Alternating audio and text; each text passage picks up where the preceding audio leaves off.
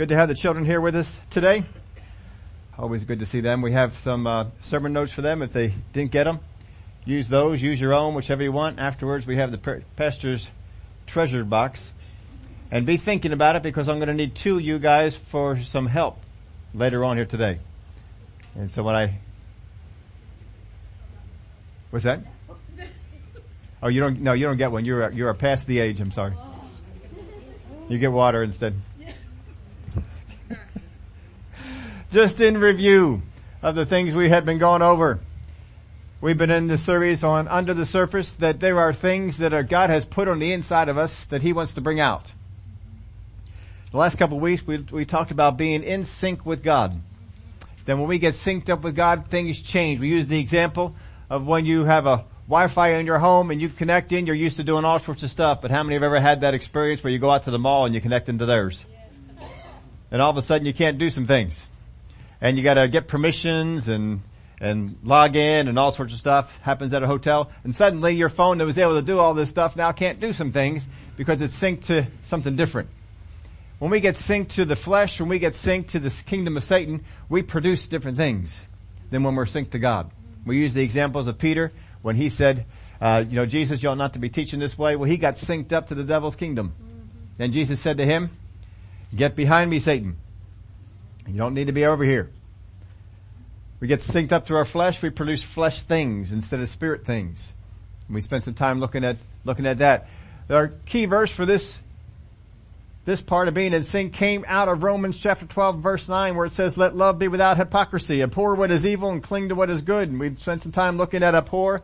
And abhor means to despise so much that you put distance between you and the thing you despise. And we use the example, of course, of spiders. Because many people don't like spiders. For some of you it might be snakes. For some of you it might be green and leafy vegetables. Whatever it might be. It's something that you despise so much that you want to get yourself away from it. That's what he says. Abhor what is evil. And the word there, evil, means anything that is full of destruction, disaster, harm, or danger.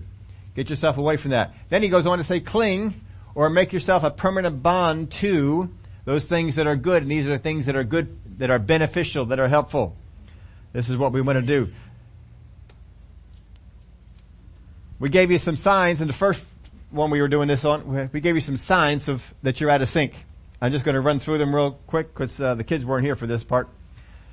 But this came out of Romans chapter 12.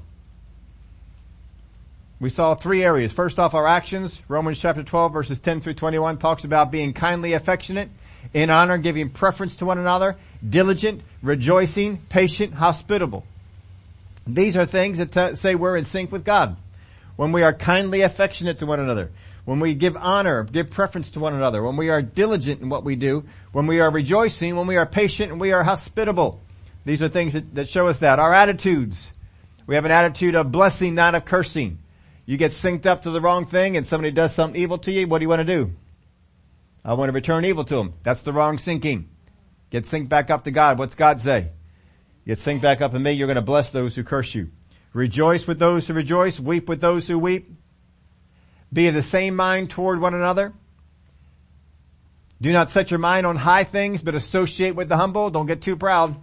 Do not be wise in your own opinion. Don't be repaying evil for evil, but sow what is good. As much as depends on you. It doesn't all depend on you, but as much as does depend on you, the Word of God says, live peaceably with all men. He then went on, we talked about some agendas that we could have. Don't avenge yourselves. Don't write this up as an agenda. I'm going to get back at this person. That's the wrong thinking. Don't plot out how to get even. Let God take care of it for you. Find ways to do good for your enemy. Is what the Word of God tells us to do. And don't be overcome by evil, but overcome evil with good. Those are things we need to have. Last week we looked at complaining and despising. Two things of the list we have here of what'll pull you out of sync. And so we saw in Numbers chapter 11 that they were complaining. Doesn't even say what they were complaining about. They were complaining. And when you're complaining, you are not rejoicing. The Word of God says, rejoice in the Lord always. And again, I say, which means you're supposed to rejoice. Now, we're not above this. I was noticing this when I was following behind a car. I still remember the car. It was a white Mercedes. It was a white Mercedes, a little SUV thing that was in front of it. It was a lady that was driving this car. Yeah. That's not Miss Ethel. I know her car. I know her car. Usually, as I told you, most of the times you see people doing stupid stuff in cars. This is not always, but most of the time they are either driving a Honda or a Toyota. Every time I look at it, they're doing something stupid. Well, they're driving a Toyota, huh? Doesn't mean all Toyota drivers are bad. It seems most of the time I get behind one and they're doing something stupid. They pulled out in front of you. They didn't put their turn signal on. They crossed in the middle of an intersection. Look at the make of the car. Most of the time it's a Toyota or a Honda. You find out if it's not true. I don't know why that's true. But usually I look at that, oh yeah, there it is. It's one of those. But this one was not. This was a Mercedes. And they just were doing a lot of annoying things. I mean, a lot. I was behind them. I had no place to go. I was stuck behind them. And, the speed limit on this one particular road we were on was 40, which is way below what it should be. It was on the 202 bypass. The 202 bypass should not be 40 miles an hour, but it is. Most people go 45 or 50 on there, but you will get stopped. I have seen the speed trap set up on there. But anyway, this person was not doing 40, they were doing 30. The whole way. And there was no place to pass them. Beside that, I was behind this person when the traffic light to turn onto the 202 spot. And of course the light turned green and they didn't move. Oh my. You get a little green arrow for a little while, but then after a while that arrow goes away and you're not getting a chance to make this turn. And they just sat there. They weren't watching what they were doing. Well, it wasn't just that. There were some other things they kept doing. And I noticed this about myself. I got out of the area of rejoicing and I got into the area of complaining. How many can relate that you've done that? And I'm sitting back there complaining about this person and the way they are driving. And then it hit me. Steve, you're not rejoicing. Dear Lord, that's right. That's okay. All right, let's get that corrected. So I did correct it. But how easy is it that you can get unsynced? And if you are complaining, you are not synced up with God. I don't care what you're complaining about. If you are complaining, you are not in sync with God. Just know it. So if you want to complain about something, you must also know that you're giving up being synced. And you see, when we are not synced with God, we make stupid decisions. We do. We make stupid decisions. Decisions that we shouldn't make, but we made them. So that was the first thing, complaining about things, not rejoicing. And the second one was despising God's blessings. That God had blessed the children of Israel with some things, particularly manna, and they were despising it. This manna. Ugh. I don't like this manna. You have no food otherwise. And of course the quail came and God wasn't too pleased with them and people started dying. That's not good. But don't despise the blessings of God. You have been blessed by God with some things and it's easy for us to despise it. Think about this. When you first got that job you have and how happy you were that oh glory to God, I got this job. In fact, you even believe in God. Father God, I believe that I have favor to get this job. And then after a little while, you become unsatisfied. We start despising the thing that God gave us, the blessing, just like the children of Israel here did. I had this quote written down. When there is despising in the heart, there is murmuring in the mouth. If we despise something in our heart, folks, we're going to talk bad about it. How much you respect something is going to be revealed by how you talk about it. Now think about this, husband and the wives. How do you talk about your husband or wife? That'll tell you how you really think about it. If you talk badly about your children, what's that saying? I'm despising the blessing of God. Don't be doing that. All right, let's get into our passage here. And I was surprised. I always tell you, I go back through and I look through all the notes from all the years and check out when the last time was we taught this. 2011, November. It's the last time I went over this passage of scripture. I was kind of surprised at that. Because I'm thinking that I've taught this more. Now I said that to the folks on Wednesday night. We were teaching on Jonathan one night, and I was sure I had taught on this, and I couldn't find a single time when I just focused the entire night on Jonathan. So we did that one Wednesday a few weeks ago, and spent some time on that. But here, back on 2011 was the last time we spent a full service just looking at this. We made references to it, and you're going to remember some of the references, I think. But here, Numbers chapter 12, it says, then. Now you know what that means to me? It means Numbers chapter 12 comes after Numbers chapter 11, which is the verses of scriptures we just looked at last time where we had complaining and despising and people died. People complained and people died. People despised and people died. And then, right after that, I mean, we're looking the next day. Not long after this, but then, after we did all this, then, two people got a brilliant idea. Then Miriam and Aaron spoke against Moses because of the Ethiopian woman. Boy, this is something. You can lean on this. Will you look at that? Oh. Man, I don't feel like it's going to fall apart on me. Or you lean on it, it's just going to collapse. I can lean on this sucker. This is all right. I can really get into it too and start pounding on it a little bit there. Well, see what happens with that. Then Miriam and Aaron spoke against Moses because of the Ethiopian woman whom he had married, for he had married an Ethiopian woman. So, they're speaking against Moses. So we, got a little echo in here, huh? So, Miriam and Andrew see something that happened, and they decide to talk about it in a negative way. This is after they saw the people complained, and this is after they saw them despise the blessing that God had given them, and they decided, we're going to talk about Moses. And the reason for it was, they didn't like who he married. Now we're not told why he didn't like who they married.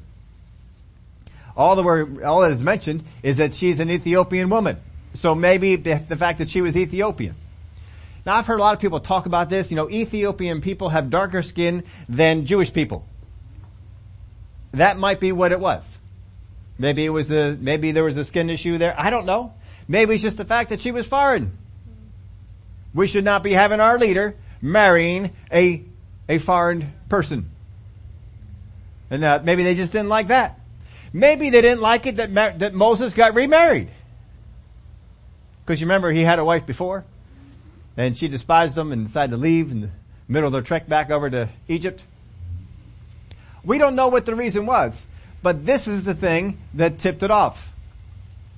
So he has married this Ethiopian woman. Apparently he'd already done so. It didn't seem to be right after the wedding.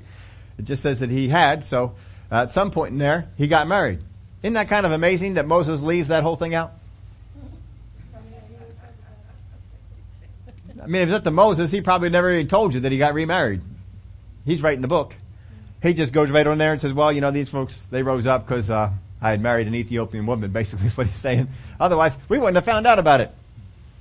But he married this other person, and for whatever the reason was, maybe one we're not even thinking of, they decided to get upset. But notice this, then Miriam and Aaron spoke against Moses because of the Ethiopian woman whom he had married, for he had married an Ethiopian woman. Now look at it right here. If you are going to speak against someone because of the person they married, what kind of things are you going to speak against? What kind of things are you going to say? Well, if he was spiritual, he would not have married that woman. Right? Maybe something along those lines? Were there not enough Israelite women for Moses to pick from? Now remember, we looked into chapter 4. It's a mixed company here. Just because she's Ethiopian doesn't mean she wasn't part of the company. She could have come out from Egypt. Don't know. He doesn't tell us any of that. Doesn't give us any information. I wonder if they got up to heaven and the Ethiopian woman turns to Moses and says, you didn't write anything about me? Nothing? Didn't I help you in ministry? Didn't I do this for you? What about the time when I did? Why is that not in the book? Can you see that happening maybe? Yeah. Nothing about her.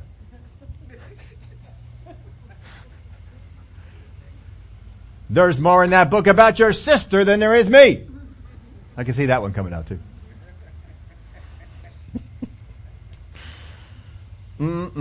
All right, so let's find out.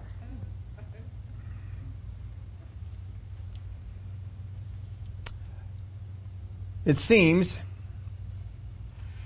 Well, let's go on here. I think I had a couple of blanks in there on that verse. Let me go on to that next verse. So they said, has the Lord indeed spoken only through Moses?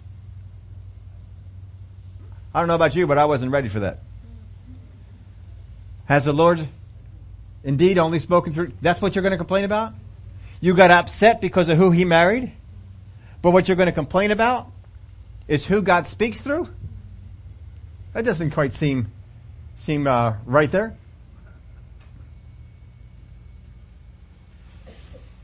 So this is what they go off on. They begin to murmur.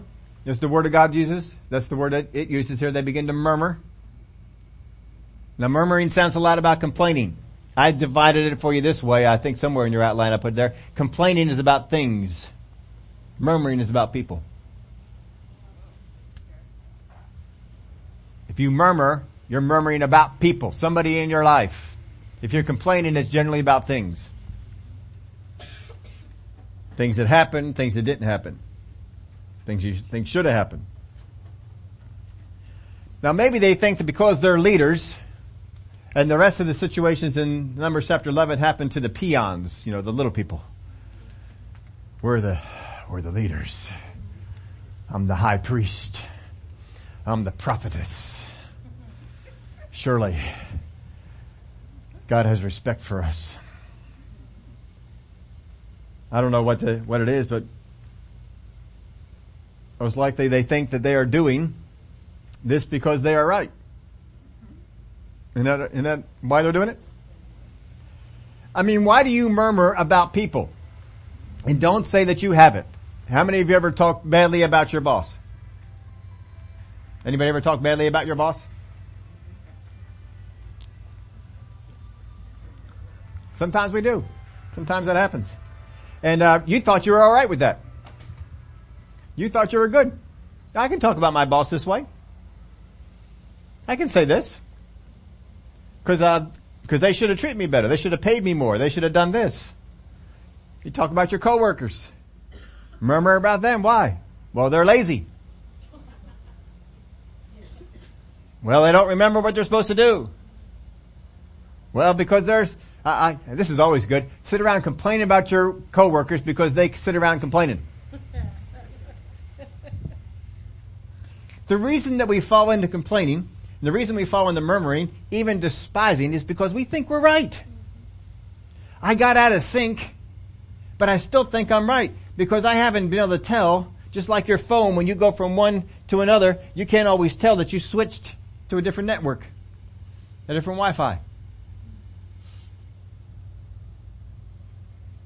When we are out of sync, even doing what is blatantly wrong will seem good to us.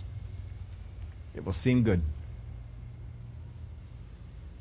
Now here's the trigger. The trigger was that he got married to this one, and maybe when they got married they didn't think too highly of it, but then something happened. She said something, she did something, she got preferential treatment on something, whatever it might be, it triggered it. So then they began to go off on this. So they said, has the Lord indeed spoken only through Moses? Has he not spoken through us also? And the Lord heard it. Now how many of you can tell just from the way it says that, and the Lord heard it, you can tell the Lord is not in this. He heard it. This probably isn't going to go well. But they think they're doing all right. Now verse 3 is a very puzzling verse. Now the man Moses was very humble, more than all men who were on the face of the earth. Who wrote this book? Moses wrote the book. And Moses makes a little note in there. Now just so y'all know. Now let me put this in a language that you'll understand this. Just so y'all know, I am the most humble man who has ever walked on the face of the earth. Isn't that what he's saying? Now for most of us, that goes against what a humble person should do. Because a humble person should acknowledge that I am not humble. But if you're not humble, then you need to attain more humility. But if you're already humble, then you don't really need to. So how is it that you become more humble? You have to recognize it less. And if I recognize it less, then I'm going to be focused on it more. And then I'll be focused on doing something that I don't need work on. That's kind of stupid. But that's what we think. Well, if I'm humble, I don't let people know about it. Apparently that's not the case. Because it made the Word of God that the most humble man who ever walked on the face of the earth tells everybody, look, this is the scoop.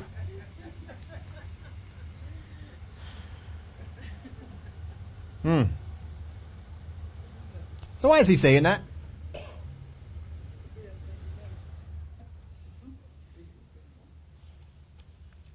You see, a humble person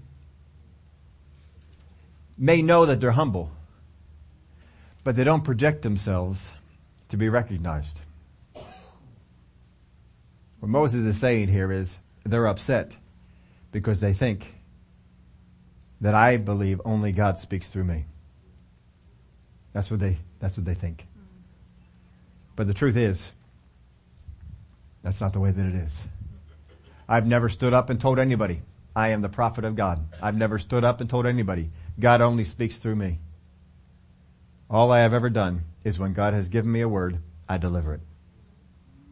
And if God gives it to someone else, that's fine. But if God gives me the word, I need to deliver it. And He does. And when people came against Him, and then God started coming against them for coming against Him, He prayed for them. Constantly. They owed Him their very lives. But He never focused on that. See, that's more what humility is. Humility is not thinking that you're nobody, not worth anything. That's not what humility is. Humility is not speaking about your humility, just ignoring it. That's not what humility is. See, if the enemy can get you to focus on the wrong thing, then you'll never do the right thing. Don't focus on the wrong thing. If you're humble, apparently you can say it. But he lived the walk too. He lived it. So they said, has the Lord indeed spoken only through Moses? Where do you think that thought comes from?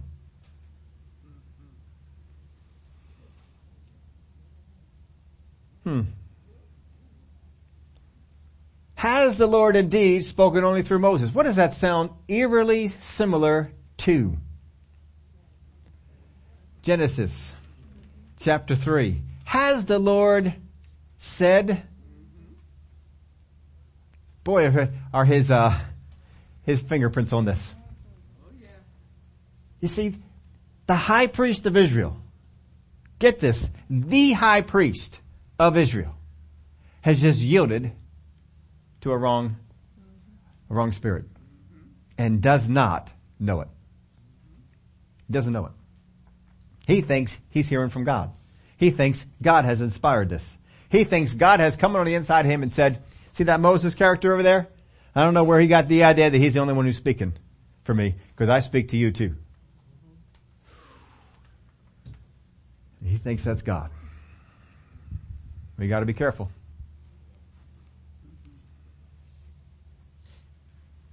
So they said, has the Lord indeed spoken only through Moses? Has He not spoken through us also? And the Lord heard it. Now the focus seems to be on what the Lord has, seems to be on what the Lord has done. Has the Lord spoken through Moses only? Has the Lord not spoken through us? That's what seems to be the focus. But actually it's about their role. They're feeling dissatisfied with their role. So I wrote in your outline their unsatisfaction with it. That's really the focus.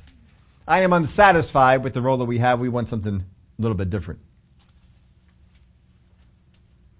This is the goal of the enemy. It's to get you to not be content in what you have. That's what he's going to do. He's going to try and sow thoughts into you to get you to not be content with what you have. He wants you uncontent with your job. He wants you uncontent with your spouse, with your kids. He wants you uncontent with your dog. He wants you uncontent with your house, uncontent with your car, uncontent with how much is in your bank account, uncontent with your friends, your coworkers, whoever is in your life. He wants to get you to the place that you become discontented with those people. And he will say things to you about that. That's the goal of the enemy, to get you to not be content in what you have. This leads to despising the thing that you got. Because I'm not going to despise something I'm content with. I become discontent with it, and then I begin to despise it.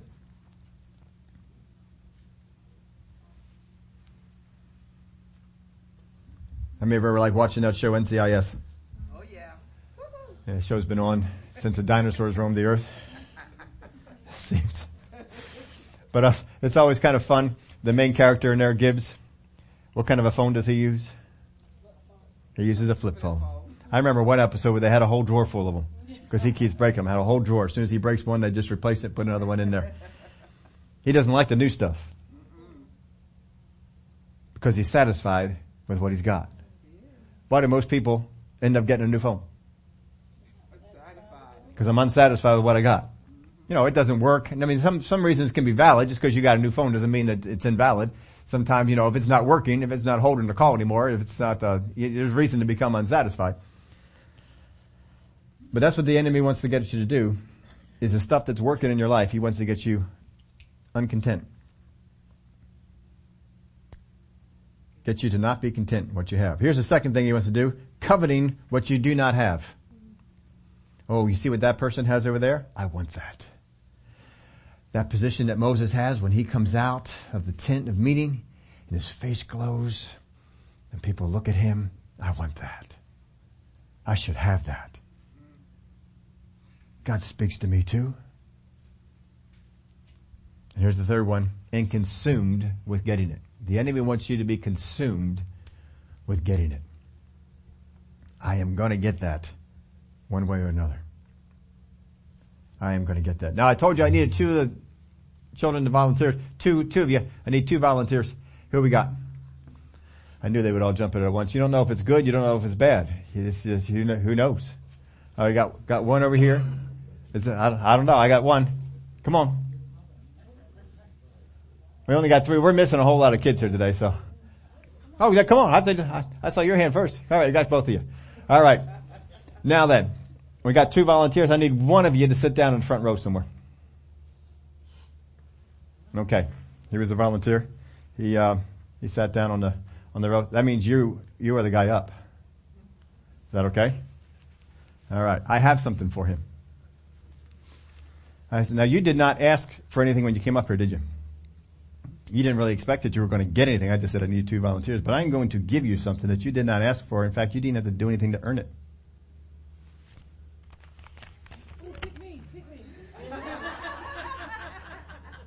Now that's for you to keep. It's not just an example that you have to get back. I want you to keep that. Did you do anything at all to earn that? Did I tell you beforehand you're going to get this? No? So you just came up here and got $1 richer, right? All right. Are you glad? Yeah? Are you thinking about some things you're going to spend $1 on? I mean, it's not a whole lot of money, but you can go out there and get yourself some. All right, go ahead and have a seat. Back where you were. That's good. All right, come on. Stand up. Now, I got something for you too. You ready? Now again, we didn't arrange anything beforehand. Right? You just, you didn't come up here expecting anything. Now you're expecting something. But you didn't come up here expecting anything, right?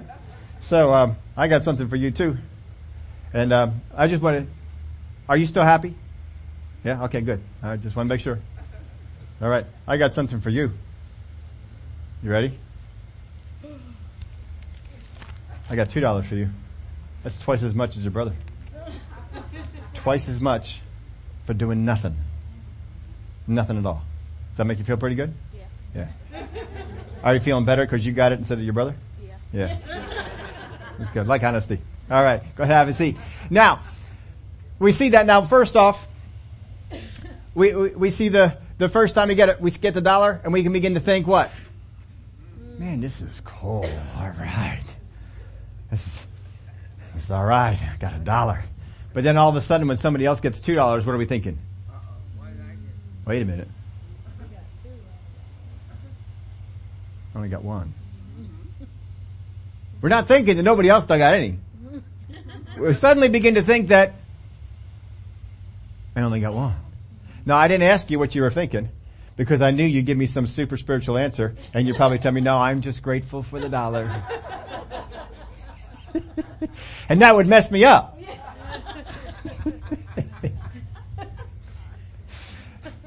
But you see, when we have something, God has given us a blessing. God has given us a gift. We're grateful for, oh, thank you, Father. Thank you for this. I'm so glad for it.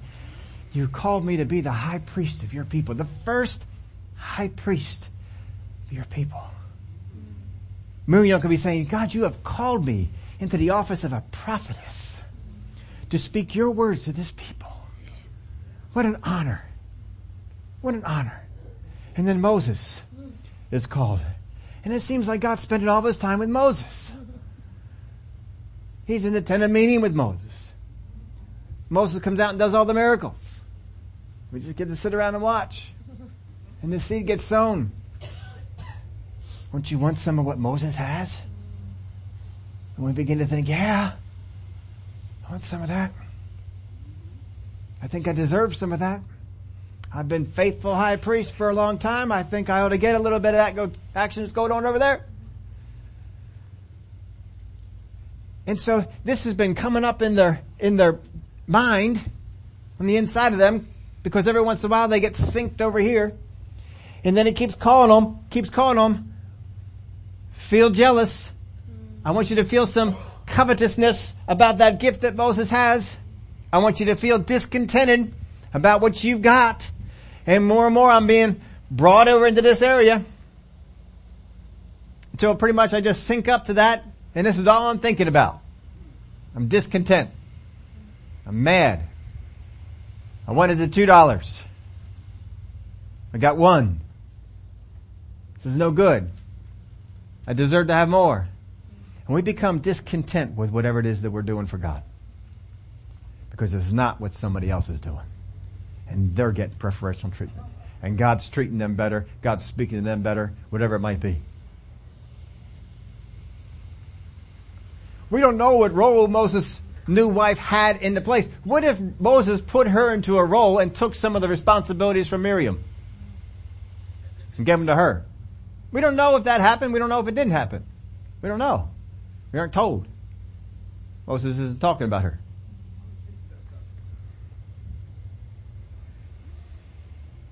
But something happened. Caused them to be thinking this way. So much so that even after all that and people dying,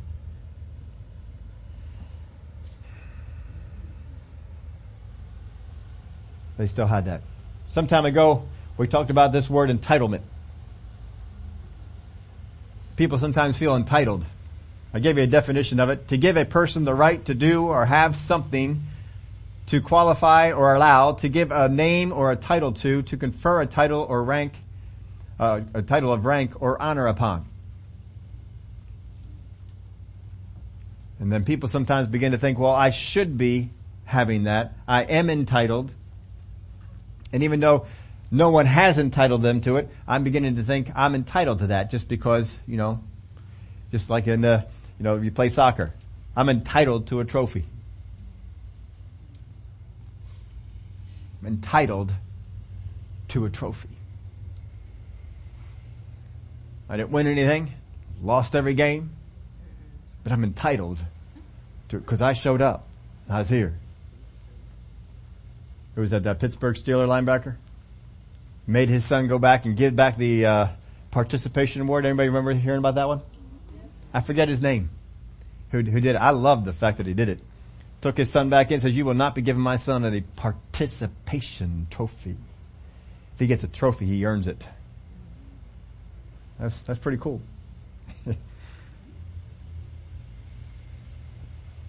If I feel entitled to something, it's because I feel that something has been denied to me that I have earned or deserved.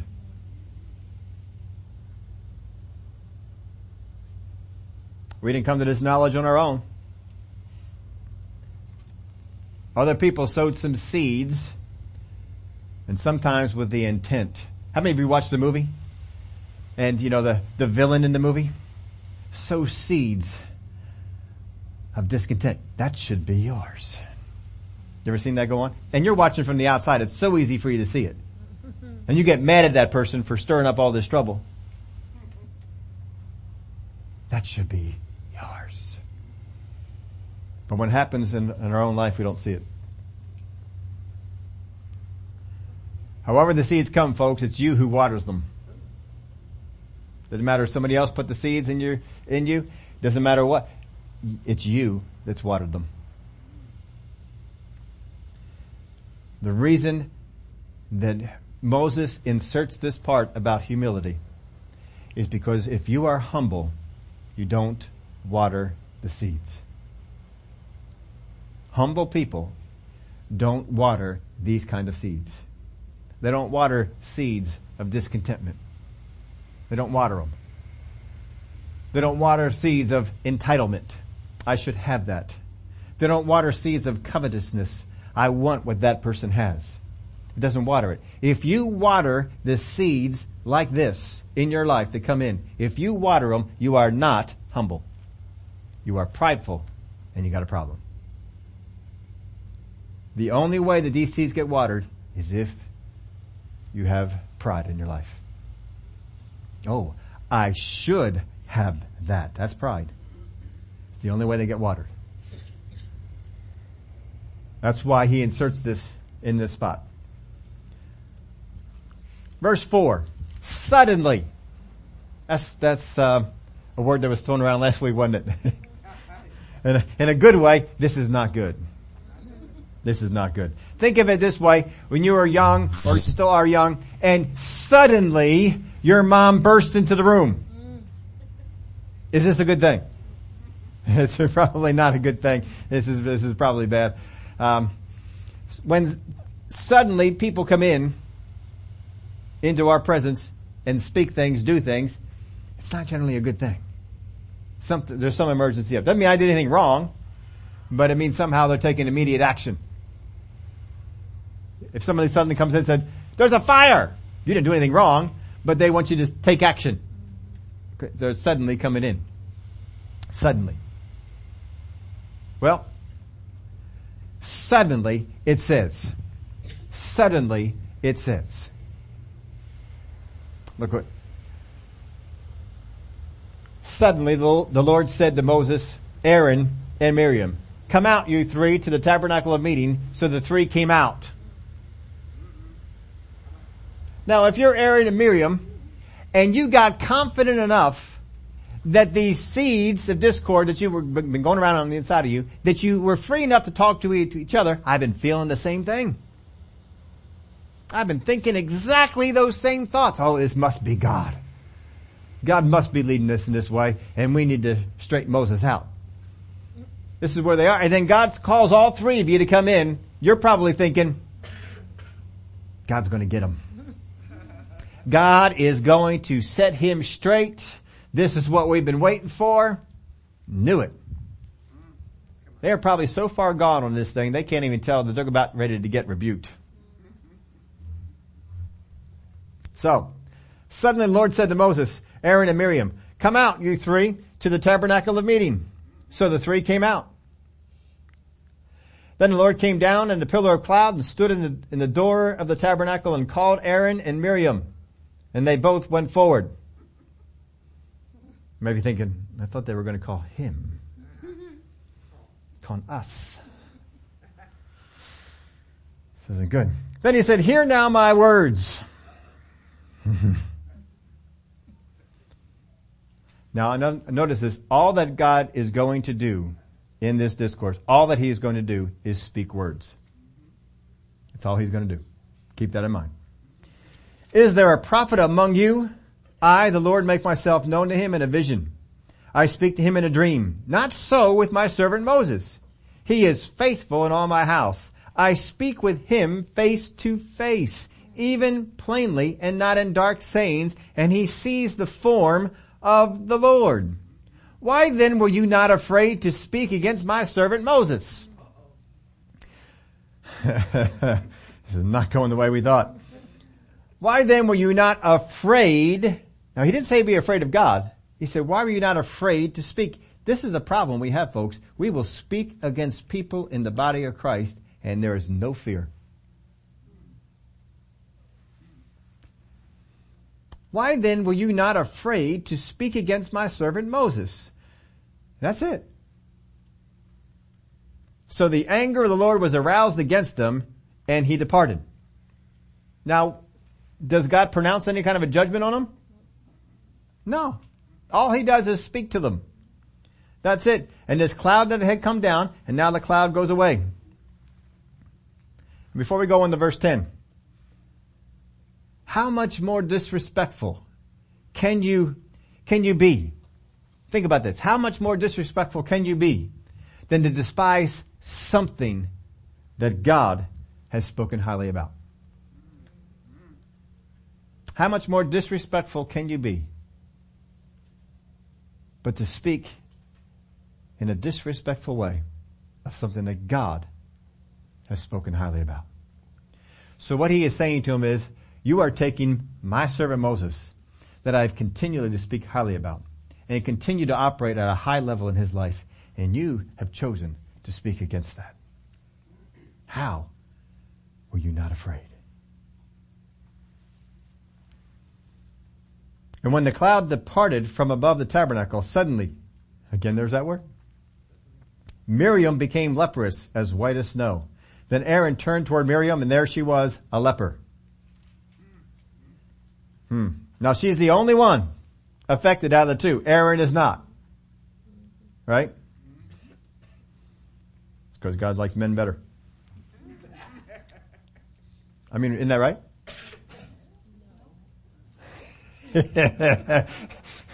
You're not sure, are you? Now we know that's not what it is. But did they not both speak? They both spoke against them. So there's a couple of reasons for this. There's only one being stricken. One was the instigator. It may be that Miriam was the first one who spoke up about this to Aaron, and Aaron just agreed with her. Yeah, but he was feeling this. I don't know which one it is. The other one is that Aaron is protected by his office. I tend to lean more on that one because you will notice some things that Aaron did a lot of messed up stuff, including building the golden calves, and that never suffered from it. But what happened? If you go back to the death of Aaron, I want you to go back to there sometime, a few more chapters ahead of this, the death of Aaron. When Aaron has died, it's a big ceremony, and they say, take off the robe of the high priest from off of him.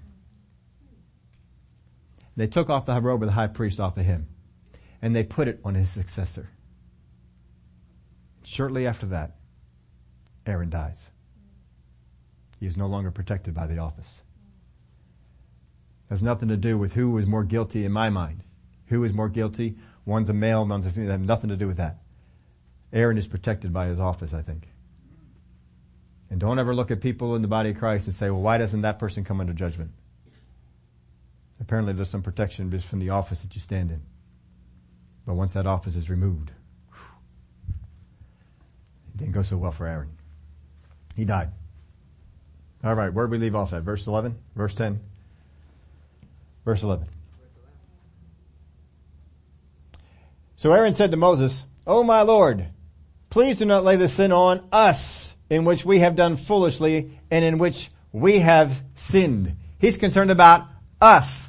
But the judgment has fallen upon who? Her. Not them. Her. But he sees the judgment come. He knows I'm just as guilty as she is. we better get something going so that she is forgiven and restored. Otherwise I could be next. So he's very passionate about this. Not because he loves his sister. That might be there. But I think it's more because he's feeling like he could be next. Please do not let her be as one dead, whose flesh is half consumed when he comes out of his mother's womb. So Moses cried out to the Lord, saying, please heal her, O God, I pray. And the Lord said to Moses, if her father had had spit in her face, would she not be shamed 7 days?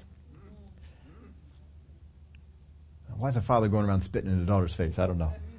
But let her be shut out of the camp 7 days, and afterward she may be received again. 7 days. But what these two people did affected the entire group. This time though, nobody died. Verse 15, so Miriam was shut out of the camp 7 days, and the people did not journey till Miriam was brought in again.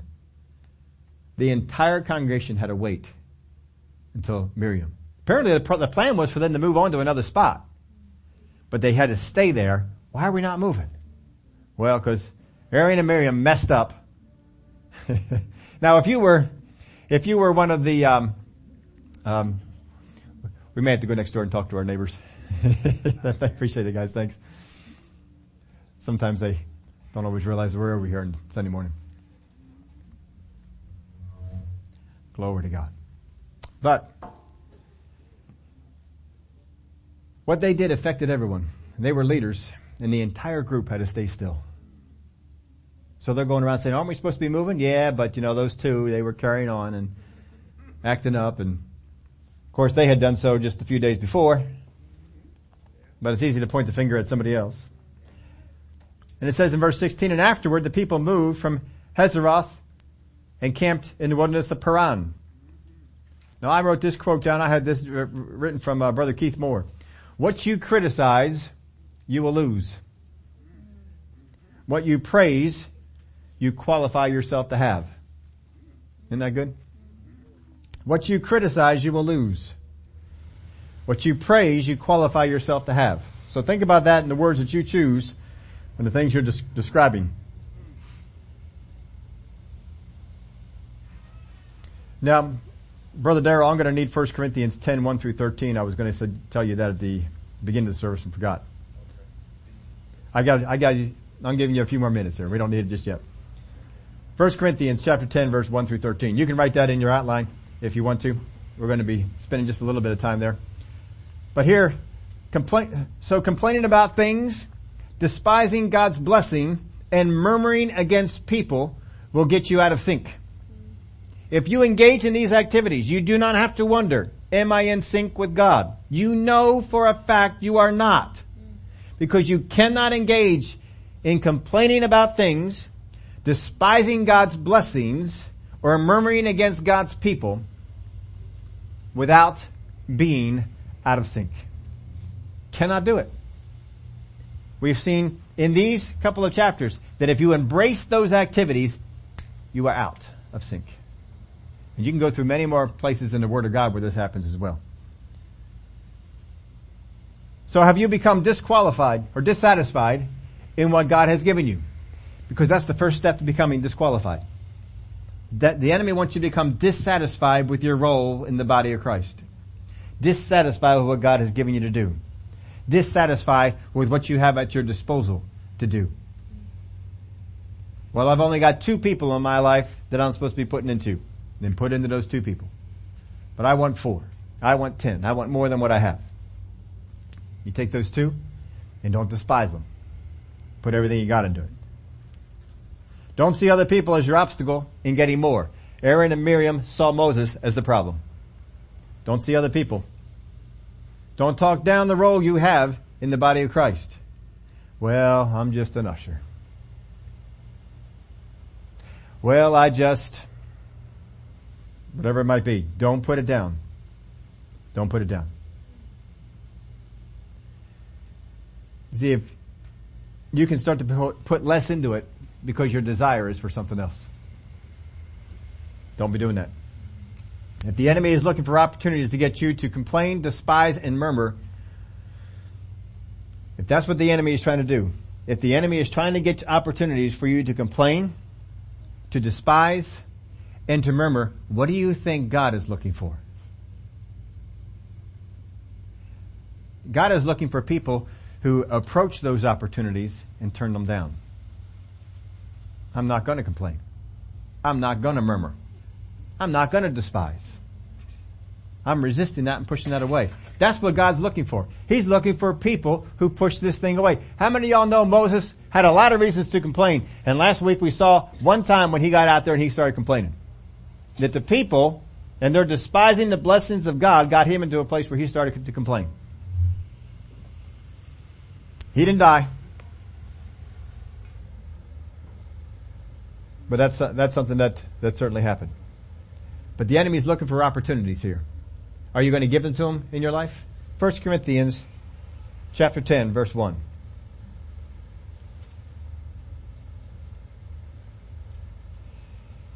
Now again, I think you have a blank in there. I'll just give you this so you to fill it in. But murmuring against God people, despising God's blessings, complaining about things will get you unsynced with God, and you'll be making bad decisions. Just know it. Because out of sync with God, you will make decisions that will be bad, and some of them may haunt you, may plague you for a while. 1 Corinthians chapter 10, verse 1. Moreover, brethren, I do not want you to be unaware that all our fathers were under the cloud, all passed through the sea, talking about the Red Sea, all were baptized into Moses in the cloud and in the sea, all ate the same spiritual food, and all drank the same spiritual drink. For they drank of the spiritual rock that followed them, and the rock was Christ. But with most of them, look at this, but with most of them God was not well pleased. For their bodies were scattered in the wilderness. Now these things became our examples, to the intent that we should not lust after evil things as they also lusted. We got to use them as an example to not be complaining, to not be despising, and to not be murmuring. Verse 7. And do not become idolaters, as were some of them, as it is written. Now look at the examples he's using here, and he's relating this to idolatry. The people sat down to eat and drink and rose up to play. Remember what that was about? Down at the mountain, and we got the golden calves. Verse 8. Nor let us commit sexual immorality as some of them did, and in one day 23,000 fell. That is from Numbers chapter 24, and the women of Moab, which came from the council of Balaam. Nor let us tempt Christ as some of them also tempted and were destroyed by serpents. The serpents came up in Numbers chapter 21. When the people spoke against God and against Moses. Why did you bring us up out of the land of Egypt to die here in this wilderness? That's when the serpents came up. And that's what he's referring to there. Verse 10. Nor complain as some of them also complained and were destroyed by the destroyer. Numbers chapter 14. Where the 12 spies were spent. We spent time on that 2 weeks ago. Now all of these things happened to them as examples. Again, he's saying as examples. And they were written for our admonition, excuse me. That's a wrong word there, huh? Upon whom the ends of the ages have come. Therefore let him who thinks he stands take heed lest he fall. Let him who thinks he stands take heed lest he fall. Let me put it to you another way, in the language of what we're talking about here. Let him who thinks he's in sync making godlike decisions take heed, because you could fall. Let him who think he is saying what God has said, but he has become detached. Let him be careful lest he fall. That's what he's speaking about. Let him who thinks he stands take heed lest he fall. No temptation has overtaken you except such as common to man. Huh? Did you know this verse came after all these things? How many times have we quoted, no temptation has overtaken you? He is specifically talking about the instances in the Word of God, the examples that we have of people who complained, despised, and murmured. It is a temptation for you to complain, to despise, and to murmur. But he says, no temptation has overtaken you except such as common to man. But God is faithful, who will not allow you to be tempted beyond what you are able, but with the temptation will also make the way of escape that you may be able to bear it. Now I'm going to give you one more verse that's outside the range that I gave Brother Darrell. That's the next verse. Therefore, my beloved, flee from idolatry. It's a real simple verse. Flee from idolatry. Remember he talked about it in the beginning? Talking about this is idolatry? He's still on the same topic. This is idolatry. When we fall in to complaining, to despising, and to murmuring, when we fall into those things, what does Paul relate it to? And how many of you see yourselves as idolaters? But often we have fallen into complaining, despising, and murmuring. And Paul relates it to idolatry. You would be appalled if you thought that God looked at you as an idolater. And yet, there it is. Flee from idolatry. In other words, when the seeds come in for you to complain, when the seeds come in for you to despise the blessings of God, when the seeds come in for you to murmur against those that God has put in positions to help you, flee. Flee. Just like you would from a spider, a snake, whatever it might be. Flee. Get away from it. Get away from it. Would y'all stand up with me?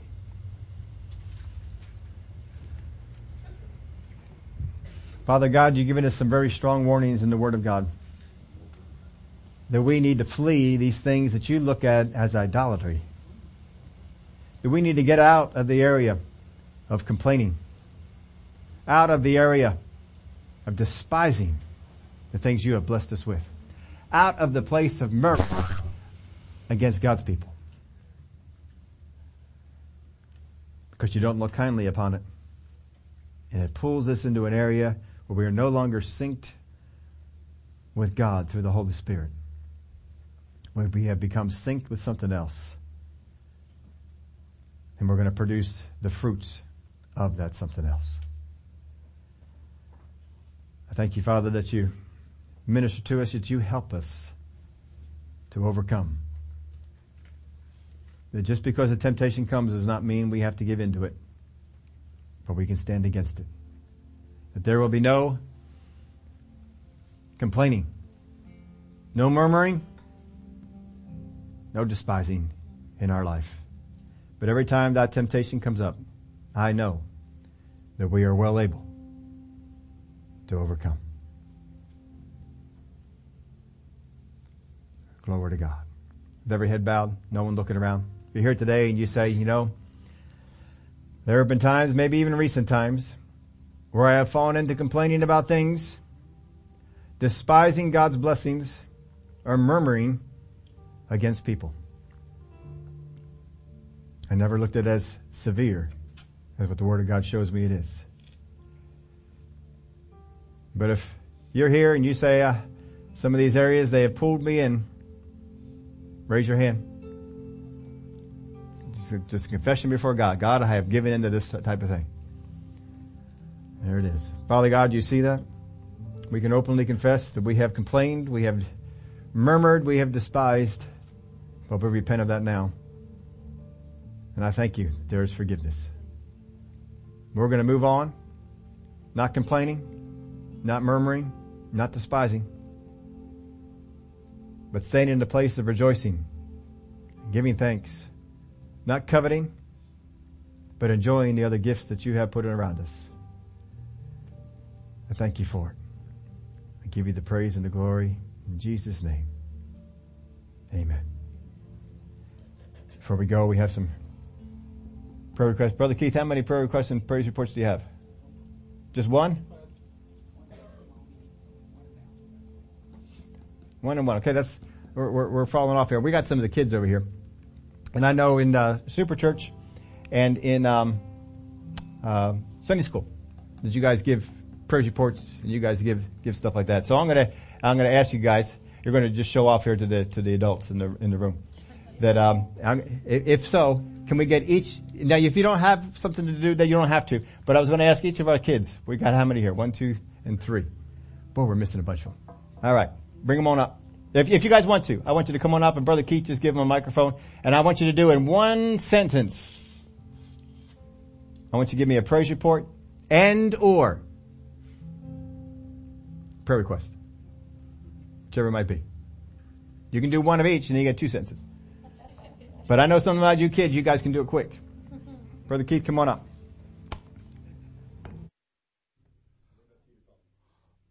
Oh, give thanks to the Lord, for his mercy endureth forever. You know, it's hard to complain when you're giving God glory, when you're acknowledging him for who he is. It's awful hard.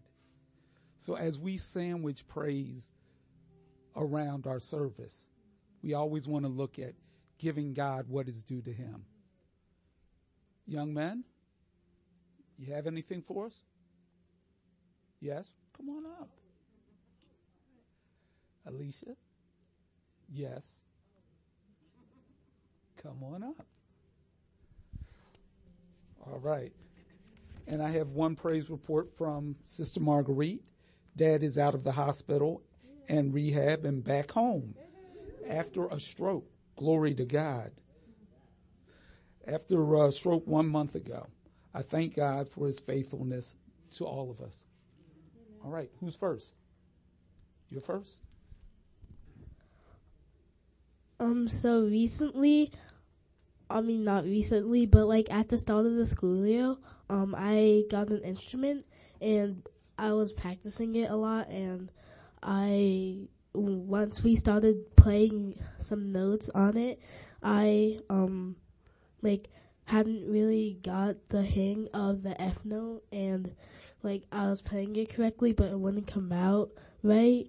But then somehow one day when we were practicing, it came out correctly, and it didn't stop. It stopped not coming out not correctly, and it just started to happen more better, and I started learning it more better, and it kept on working.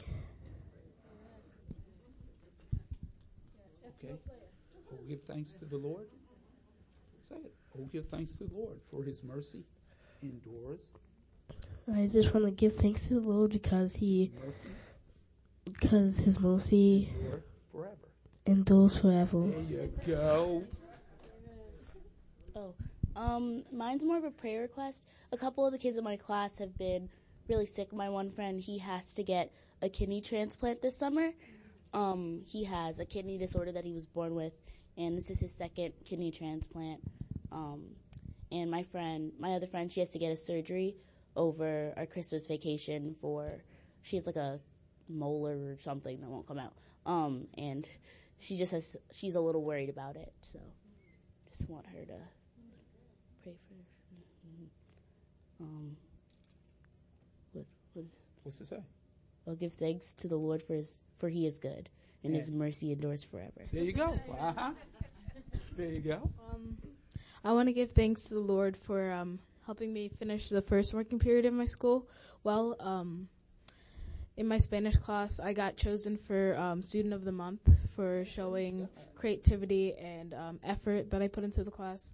And I ended the marking period getting an honor roll. So I give thanks to the Lord for his good. For his mercy endures forever. Thank you. I am thankful for that for my grandma's dog. She is healed because it might be her lower back that hurts her, because it's not helping her because it hurts her. Oh, give thanks to the Lord. Yeah. Because his mercy endures forever. All right.